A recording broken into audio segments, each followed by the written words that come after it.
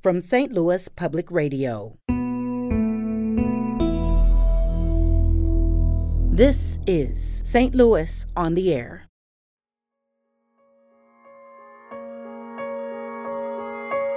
He'd look at me and he'd say, "So, my fine tenured professor friend, what have you been working on?" Just like that. It was, and whatever I'd been doing just seemed trivial compared to what he'd done. And it was, I would mumble something, but it was quite remarkable that he had the ability to make people laugh even when he was dying. And he would be exhausted at the end of it, trying to put these sentences and paragraphs together. Then he would take a break. Get his food. His food came through a portal in his stomach, and take a nap. And then he would go back in the afternoon. He'd get back on, and he'd do it for another 2 hours. I'm Sarah Fenske.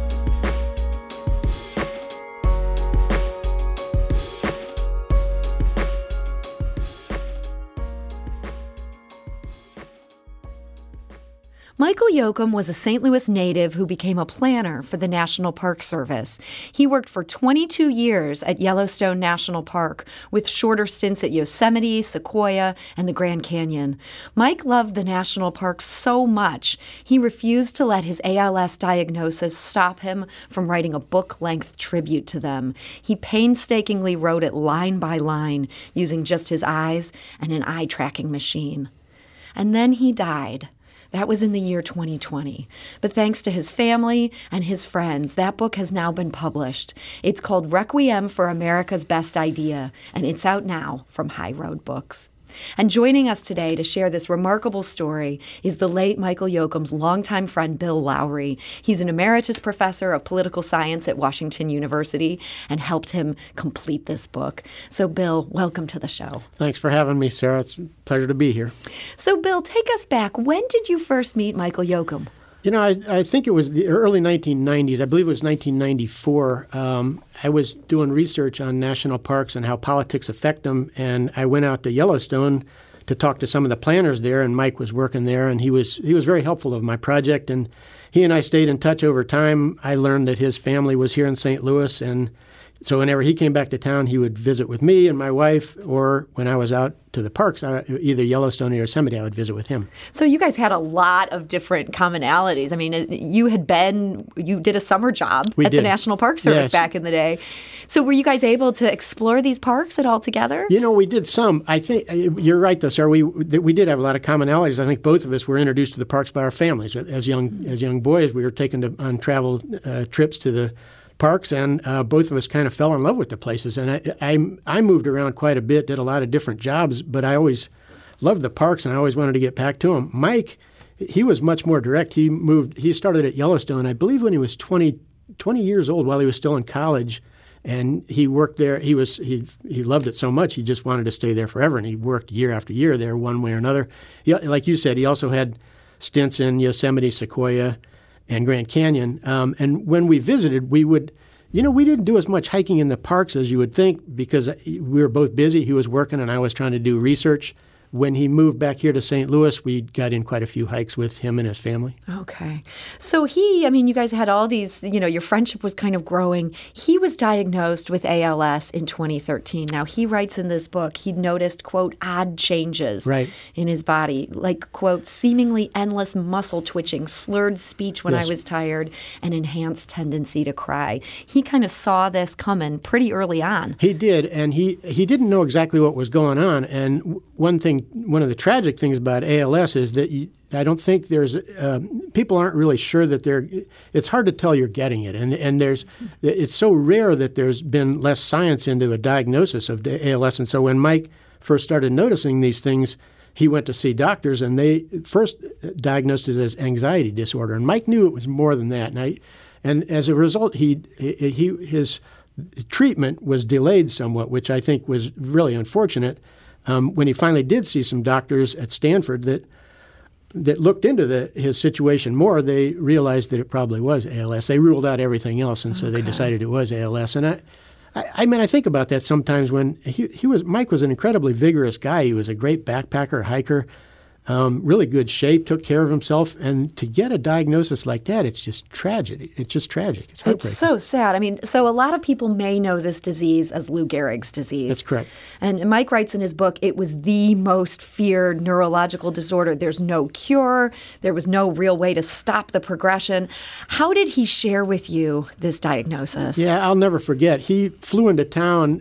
He and my wife, Lynn, and I would get together often for a meal, or we'd have him over sometimes, or we'd go to see his parents. And Mike flew into town, and he said, I said, do you want to go out to eat? And he said, no, I want to come over and see you guys. I want to talk to you and Lynn. And he sat, and I could tell it was serious, but I didn't know what was going on. And he sat in our dining room, and he told us that he'd been diagnosed with ALS. And I was stunned. I reacted kind of slowly, and I remember my wife gave him a hug, and our dog went over and sat next to him because Mike was kind of sobbing. I mean, he was very emotional about it. And finally, I recovered enough to give him a hug. And I'll never forget what Mike said. His line was, "I almost wish I had cancer because then they would know what to do with this." Mm-hmm. And they just didn't with ALS. And that was 2013, and things got worse, of course, and eventually 2014 he moved back here and moved in with his parents. So that was pretty quick after the official diagnosis. He had to leave this place he loved so much. Was that hard for him? Oh, it was really hard. He had this house in Gardner, Montana, right outside Yellowstone that he thought he was going to live in and retire in. And even when he was transferred to or promoted to work in Yosemite, I think Yellowstone still was his favorite spot, and he wanted to go back there and spend the rest of his life there. So, it was really hard for him to move, but it was hard for him to give up so many other things. Like I say, he loved to hike, he loved to backpack, and within a year or two, he couldn't do those things. We took him on some hikes when he had to use a wheelchair, and it was just so difficult for such an active person to be in a wheelchair, and things progressed from there beyond the wheelchair. It must have been so frustrating for him. Did he get angry? Mike was incredible. I think he was frustrated, and I think he was angry about it sometimes, but he had a remarkable ability to keep his focus on what he wanted to do, and to keep, amazingly, this sounds strange, but to keep his sense of humor, which is really surprising. Sounds hard. It was hard. Even in the last years of his life, we would go out to visit him, and Mike, by that point, the only thing he could move were his eyes. And so he used his eyes, as you mentioned, he used his eyes to write this book and another book. But he also used it to have conversations with people. So he would form words by picking out letters and then create sentences, and then he could speak to people using a machine like Stephen Hawking used. And so just by kind of directing his eyes, that's right, he could choose which letter, but he had to then spell out every word? He had to spell out every word, and he would create sentences, and then they'd use those sentences to create paragraphs. It would take him like 2 hours, sometimes 2 hours to write a single paragraph. I know it was exhausting, and it was hard for him in conversations because Mike was a great conversationalist, and he, like I say, he had a sense of humor, but you can imagine what's happening in a conversation. The conversation's going, and he wants to say something, but he has to type out the words. So sometimes Mike would do this thing where he would punch in lines that he wanted to use, and he knew he could use in the conversation. He would have them ready to go. So we had this running joke, actually, between us. We'd come out, and we'd say, well, what have you been working on, Mike? And he'd say, well, I've been writing this chapter or this chapter, and then he'd look at me and he'd say, so my fine tenured professor friend, what have you been working on? Just like that. And whatever I'd been doing just seemed trivial compared to what he'd done. And it was, I would mumble something, but it was quite remarkable that he had the ability to make people laugh even when he was dying. And even though he couldn't move anything else, you could see this little twinkle in his eyes when he was teasing somebody, and it was really cool. It's amazing that twinkle didn't go away. The last thing he had were his eyes, and he was using them. He was using them. It was inspirational. He was the most courageous guy I've ever seen dealing with something like this, and he. Just the ability to do that, the grace it took to do that is just quite remarkable. And the fact that not just this book that you have helped get across the finish line, he wrote another book. He did. After his diagnosis. He did. He actually finished, and you're right, Sarah, he finished one, and then he wrote a whole other book called Essential Yellowstone with his eyes, and then he did this one with his eyes. And he was just determined to do it. And there's a passage in here where he he mentions that he just, at least with this, the eye tracking machine was really helpful to him because at least then he could use his creative abilities and keep doing something that made him feel worthwhile. Mm-hmm.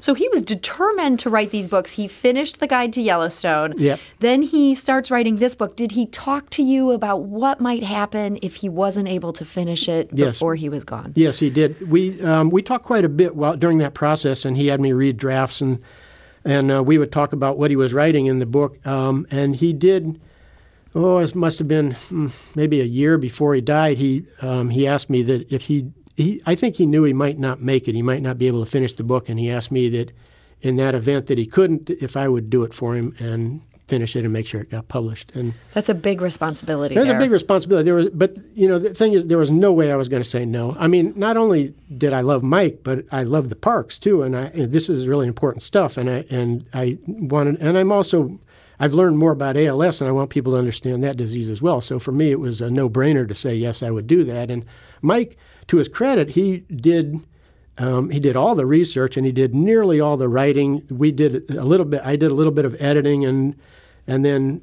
with his brothers and a friend of his named Eric Compass did the maps, and with his brothers and his parents and my wife, we put together the photos and I lined up a publisher, and we had some help from the National Parks Conservation Association. They published an article about Mike, a woman named Kate Cyber that wrote a really nice article about Mike, and I used that article to help get publishers interested in the book. And so drum up some publicity. Yeah, it's exactly. a great technique. Yeah, it worked. So there were a number of you kind of working on this after his death. Did this feel like, okay, we're all doing this for Mike? Oh, absolutely, it did, and it still does. We have this event tonight, this virtual release party. Sponsored by Left Bank Books, where a bunch of us are talking about the experience with working with Mike, and I think we all did kind of bond on this, and it was a group effort. Every time, it was something I was determined to make sure that it was. So every time there was a decision to be made, even about a photo or an edit or whatever, I would run it by Mike's parents or his brothers and make sure everybody was on board. We're talking today to Bill Lowry. He is an emeritus professor of political science at Washington University, a true national parks enthusiast, and that was also the case for his dear friend Michael Yoakum. Helped finish the book that Michael was working on as he died. This book is called Requiem for America's Best Idea. We do need to take a quick break, but we'll be back to continue this conversation with Bill. This is St. Louis on the Air on St. Louis Public Radio.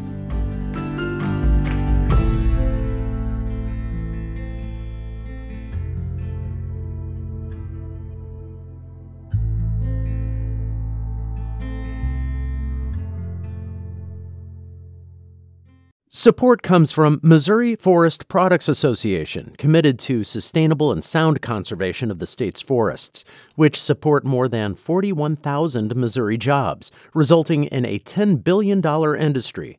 ChooseWood.com.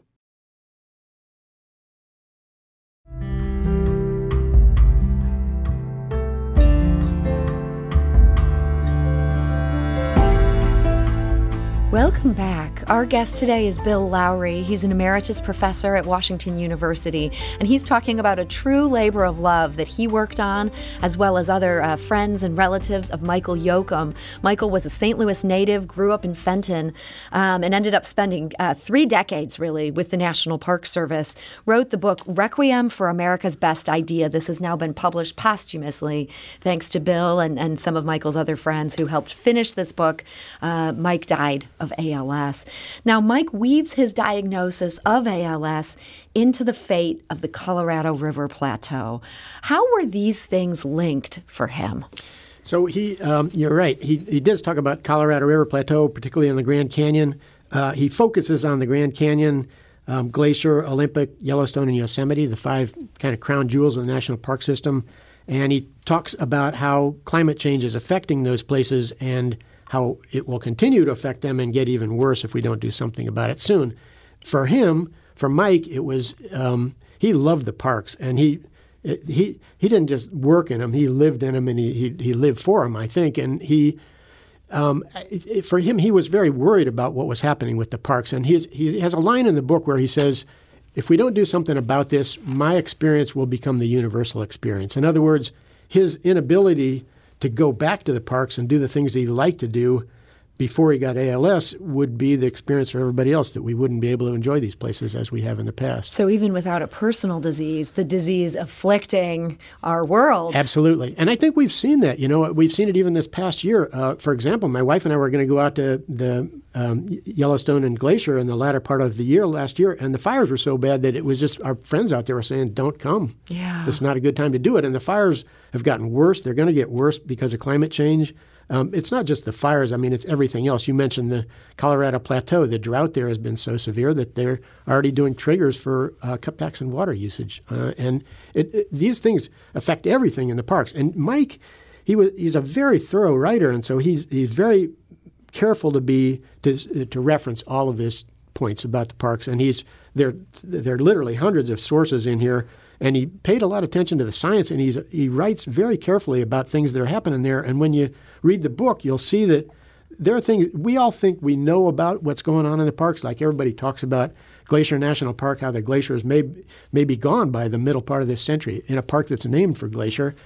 But when you read the book, you realize there's a lot of other things happening even right now. Just as an example, in Glacier, Mike writes about moose. And moose, a lot of us grew up thinking about moose in very positive ways. They're really cool animals, like Rocky and Bullwinkle. But because of climate change, the tick situation in Glacier is terrible. And so moose, literally, they have hundreds of ticks on them at any one time. And it's obviously devastating to the moose, but that's just one example of how, and I learned that from reading Mike's book. I was going to say, the level of detailed observation in this book, he's not just relying on these sort of sweeping models that people like to take issue with. He's there observing, here's what's happening with this particular species, how this is impacting their longevity. You're exactly right. He's incredibly thorough, and I defy people that still doubt the evidence of climate change to read this book and not say, okay, maybe there's something going on. So I want to read a quote from this book. This is, again, from Michael Yoakum, who lived in these parks for 30 years, closely observed them. Just as wild places throughout the West are being affected by climate change, there are invalids everywhere being affected by debilitating illness. Writing about himself there with his ALS, he continues, both are stories of urgency. Just as I don't have much time left, we don't have much time left to protect the parks from the worst of climate change. But they are also stories of contrast. For as much as my affliction is of unknown origin, the other is very much self-inflicted. Ultimately, both are stories of loss, the one inexplicable and inexorable, the other unnecessary and still preventable. This story is the book's second purpose. Do you feel like that drove the urgency of him working on this at such great personal cost? Absolutely. Letter by letter by letter. No. He was hoping he could reverse the tide. Absolutely. It's great that you picked that out, because that's exactly the way Mike felt about it. I think Mike had a perspective on this that nobody else could have, because he knew he was dying and he knew he couldn't do anything about it. He knew the parks were potentially dying, but he also knew that we could do something about that. So it was interesting to hear. He also wrote about this friend of his named Tom. And Tom was somebody that he was introduced to because Tom was diagnosed with ALS, I believe a few years before Mike was. Tom was a climate change denier. Yeah, that's right. But it ended up, Mike kind of had an impact on Tom's life. Mike had an impact on so many people's lives. You're exactly right about Tom. And there's a friend of Mike's that's on the panel tonight that never used to do much hiking or backpacking. Now she does it all the time. She was a volunteer for ALS. I think Mike affected all of us, and he still does. Even after he's gone, he still affects us because we think about things differently than we used to. You're right, the story about Tom is really touching. There's another story in here about a woman that was diagnosed with ALS, and hers was so bad that she couldn't even open her eyes. Oh, my. And yet she told her husband that she wanted to live, even though she couldn't do that. And Mike is very sympathetic. He says, how could she deal with that? What does she think about all the time when she can't even open her eyes? For him, at least, he could think about his experiences and his memories of the parks, and that gave him a certain amount of comfort and solace. And he hoped that she had something like that she could fall back on. Yeah. And that was another reason to write the book, was because he wants to save these places so that we all have these parks that we can think about and provide us some peace.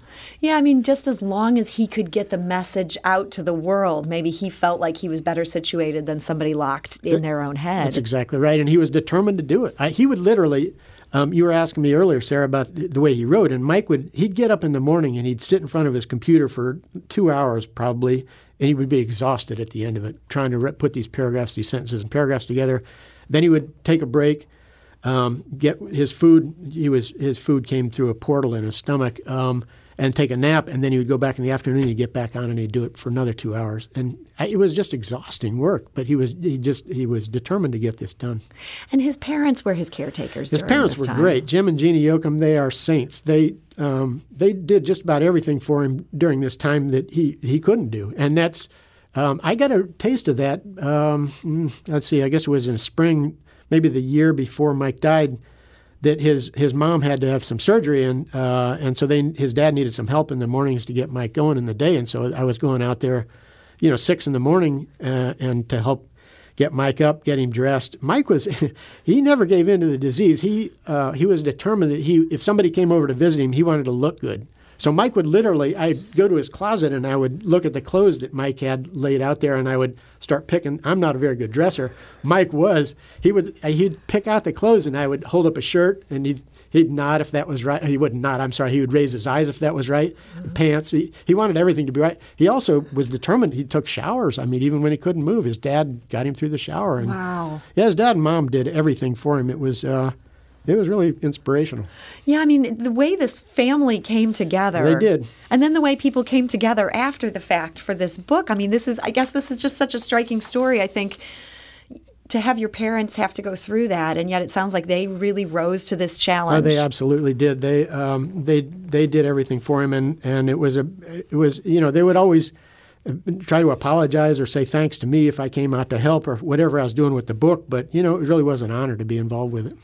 And so this is such a tribute to these parks that Mike loved so much. The title comes from this quote by the great writer Wallace Stegner, a novelist who really specialized in the West. Quote, "National parks are the best idea we ever had. Absolutely American, absolutely democratic. They reflect us at our best rather than our worst." Do you think that idea is now being called into question as our own stewardship has led them into this place of peril? That's a great question. I think it is being. I think it is called. We can call it into question because we're not doing everything that we could for these parks, particularly in terms of the overall question of climate change and trying to do something about that. It is interesting as a political scientist, and I know you are as well. It is interesting that parks are one of the few issues on which most Americans agree, whether they're Republicans or Democrats, conservatives or liberals. They do care about the parks. At least they say they care about the parks. And if I was going to get on my pulpit, I think I would preach to people and say, if you care about the parks, do something about them and do something about climate change.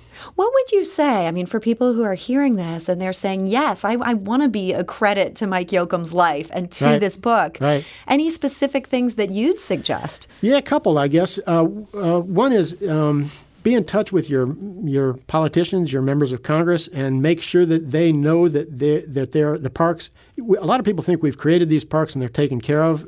They're not taken care of. We always have to keep taking care of them. So keep pressure on politicians to keep supporting parks. For years, they didn't get enough funding. Just the last couple of years, there have been a couple big bills that have provided some revenue that they really need. But we have to keep that continuing.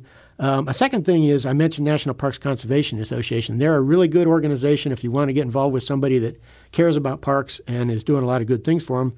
And a third thing is, just along the lines of this book, the ALS Society of St. Louis, ALS Society in general, they need support. I mean, they always need support. This is a disease that's just, they're still looking for a cure, and the more we can do for them, the better. I should mention, too, Sarah, that the proceeds, Mike's parents, just to give you an example of how gracious they are, any proceeds they get from the sale of this book are going to fight ALS. Oh, that's wonderful. Yeah.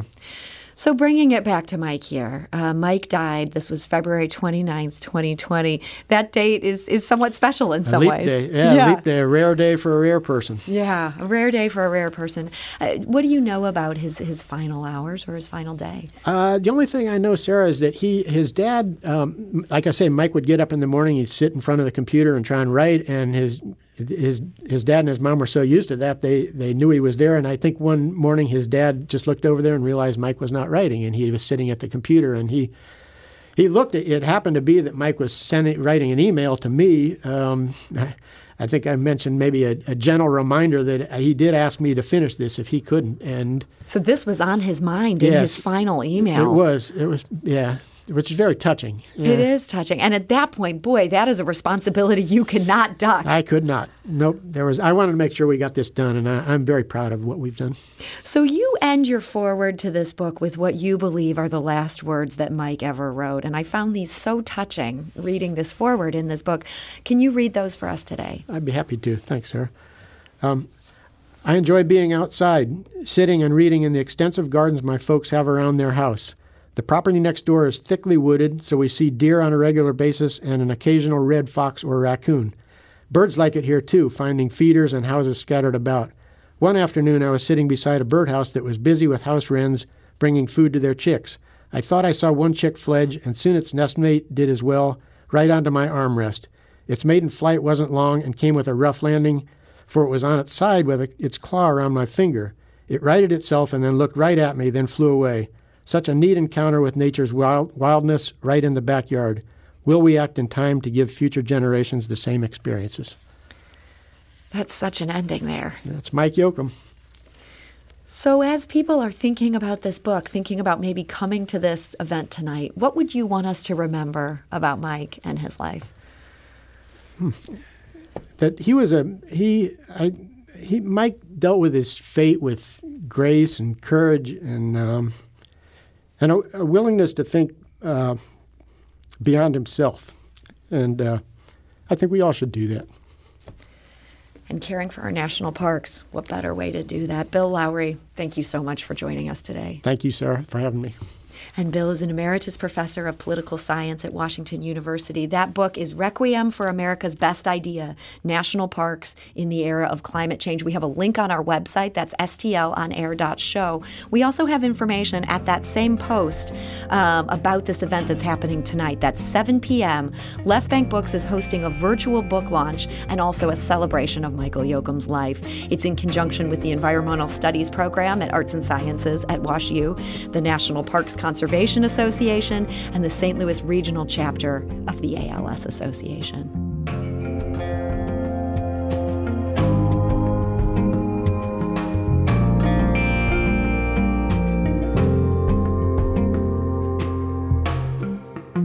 Today's episode was produced by Emily Woodbury with audio engineering and podcast design by Aaron Dorr. Our executive producer is Alex Hoyer. St. Louis on the Air is a production of St. Louis Public Radio. Understanding starts here. If you learned something new from today's episode, consider leaving us a review and rating on Apple Podcasts on the App Store. It's the easiest way to help people discover our show. We appreciate it. Thank you. St. Louis Public Radio is a member-supported service of the University of Missouri, St. Louis.